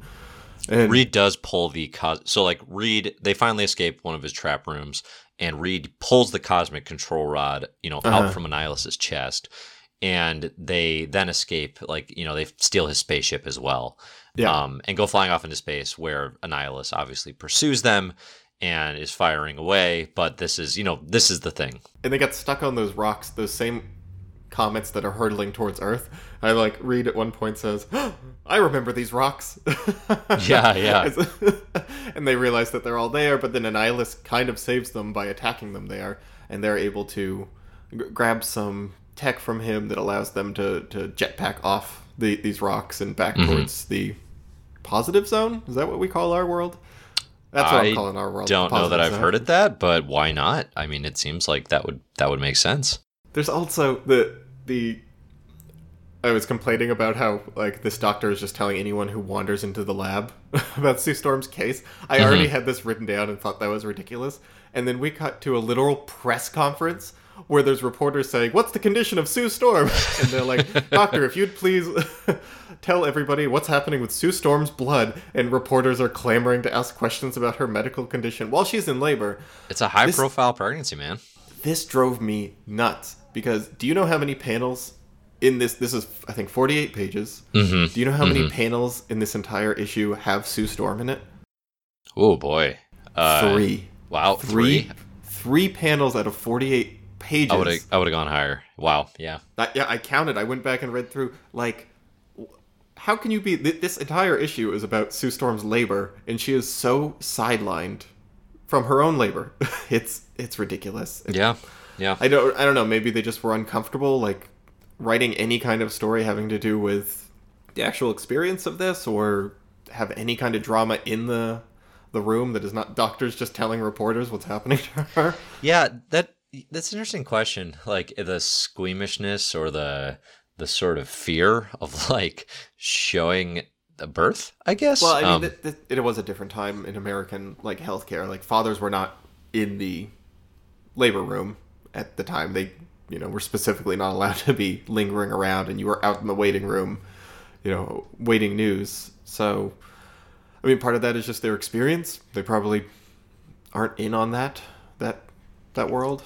I don't know if they had kids at this point either. So, the first live birth I ever saw was in the pages of Miracle Man, written by Alan Moore. True story. Oh, really? Oh, that was a funny joke, but I should leave my true stories and not explain them, because then you'll just think I'm kidding. When it's like, no, comics really shape me. Yeah. Anyway, they're not there yet. That's like 20 years later. Yeah. So they come back. They have Element X. They administer it to Sue Storm. Happy bouncing baby. That is. Do they name the baby at this point? Baby boy. That's a good question. I didn't read the end that closely. I will tell you. It is Franklin Benjamin Richard. Frankie. Yeah. What's your? I mean, this doesn't have to stay in. What's your son's name? I don't actually know that. Oh, I don't want to say that on the podcast. Well, no. I mean, I'll erase it. Oh, I don't even want it recorded. I'll tell you when we're not recording sometime. Okay. He's off the grid. He's got no... the government doesn't even know he exists, so we're going to keep it that way. Okay, all right. Yeah. All right, well, now I'm going to leave this in. Your weird paranoia that I'm going to sell your son's name somehow. I don't actually even have a son, so I would appreciate it if you'd stop making up things about me. God, how good would it be if just at that exact moment just heard the like the manic thumping of a crazed 2-year-old running above me. Yeah. Yeah. So that's the end of this issue. I thought it was fine. Like, it's some space adventure. That's about the only thing that's interesting about it. Like, the actual labor stuff does not have any real drama to it. For me, at least. Yeah. I guess you like this more, but... No, not really. I mean, yeah, it's big, you know. You have a kid, and here we are. And we get a nihilist out of it, so... Yeah, well, I don't know. We can talk about that. That's kind of an interesting idea, right? Superheroes having children? That's probably pretty new. Well, you know what? It is new, and I think maybe we could talk about it more as we go, because the idea of, like... The idea of the Fantastic Four as a family, I think this is, like, a huge moment for solidifying that, even if it doesn't necessarily generate the best stories at this point in time.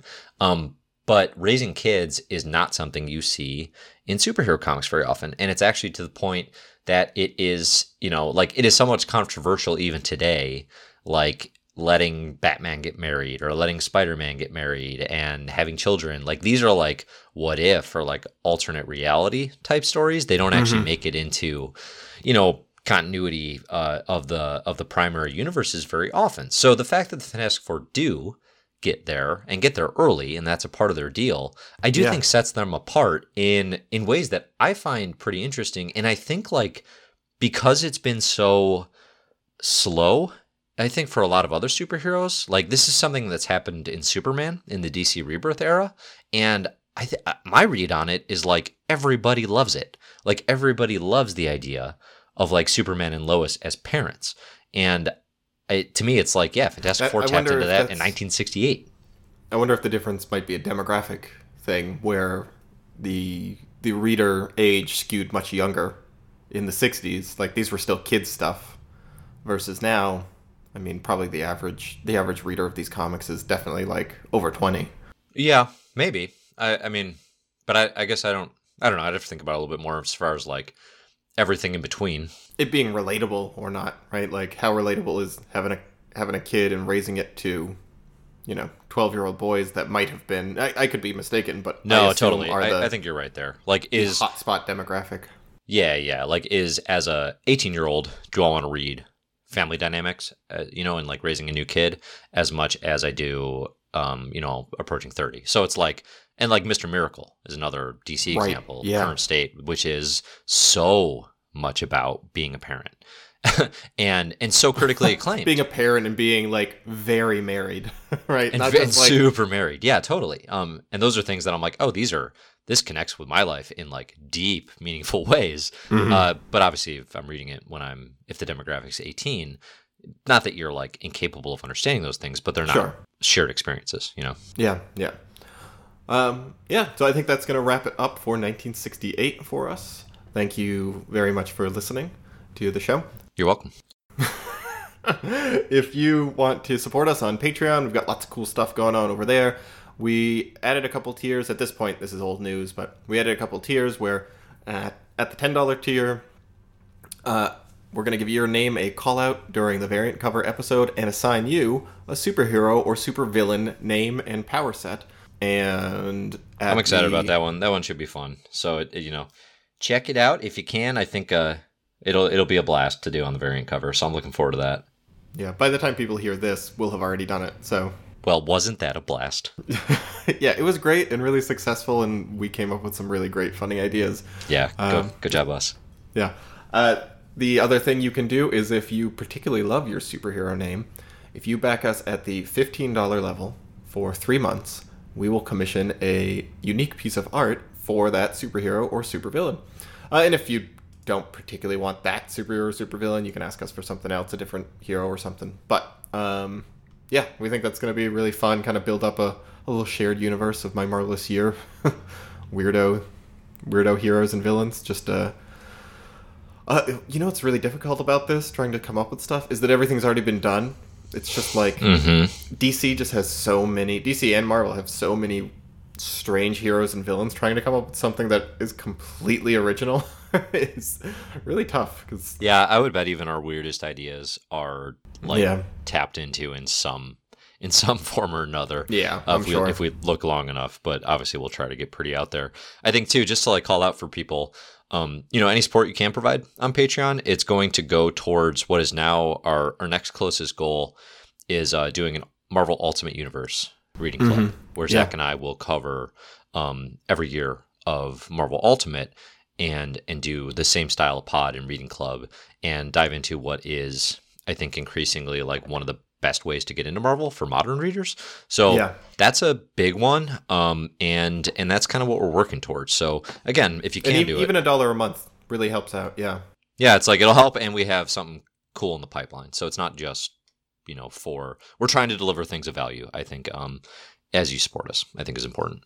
Yep. And for $1 a month, you get our weekly update email with all the issues listed out, plus access to the poll. This week's poll. I've got it written down. Let's do it. Oh, did you? Did you? Oh, thank you. Okay. You go for it. Well, not all of them, but, just the ones we talked about. So this week's poll is who wears the best hat? Right? Is that how do we, something hat, like that? Headgear. Yeah, I think coolest headgear. Hat, basically. And, all right, our nominees are Juggernaut, Thor, Magneto, Scarlet Witch, and Black Bolt when he's wearing his Inhumans crown. And there might be another one on there. If I didn't mention it, go on over to patreon.com/MyMarvelous Year, and that's where you can find the poll and vote directly. So please do that, and we'll talk about the winner on the variant cover for 1968. One other thing is, if you listen to last week's episode, you'd already heard this, but we're really looking for people to spread. If you enjoy the show, spread the word of mouth. That's not how that is phrased. Spread your mouth upon the words. Please spread your mouth upon the words and tell a friend or family member, whoever you think might be into the show. If you let us know that you told somebody, shoot us an email, a tweet, Instagram DM, through the Slack channel. However, it doesn't have to be anything too formal. Just let us know that you are spreading the word out there, and I'm going to enter your name into a drawing. If someone comes to us and says, "Hey, this person sent me," you get put in for a second space in the drawing, as well as that person. And at the end of the month, we're going to be giving away the Fantastic Four #1 Facsimile Edition. Yeah. Topical, fits in with the MMI Club to this point. All right, cool. Thanks for listening. I'm Dave. You can find more of my rating on comicbookherald.com. You can also find all of the reading lists for My Marvelous Year. If you go to mymarvelousyear.com, it will take you to the page where you can find every single year from 1963 to 2010 I have up on the site, and you can get to reading. We also share the reading lists through show notes in the podcast, the Patreon email, and the Comic Book Herald newsletter. So there's a lot of ways you can get to those comics, which we are reading through Marvel Unlimited, digital subscription service. If you want to get any feedback about 1968 to us, please do so by tomorrow. I don't know why I said tomorrow. Tomorrow, for next week's variant cover episode. And music for the show is by Disasterpiece. Thanks, Disasterpiece, for the good music. P-E-A-C-E. I've been listening to you do that a bunch while I'm editing. Yeah, you can find more Disasterpiece music on Bandcamp, Spotify, and where musics are sold. Thanks, everybody, for listening, and we will see you next year. See you next year.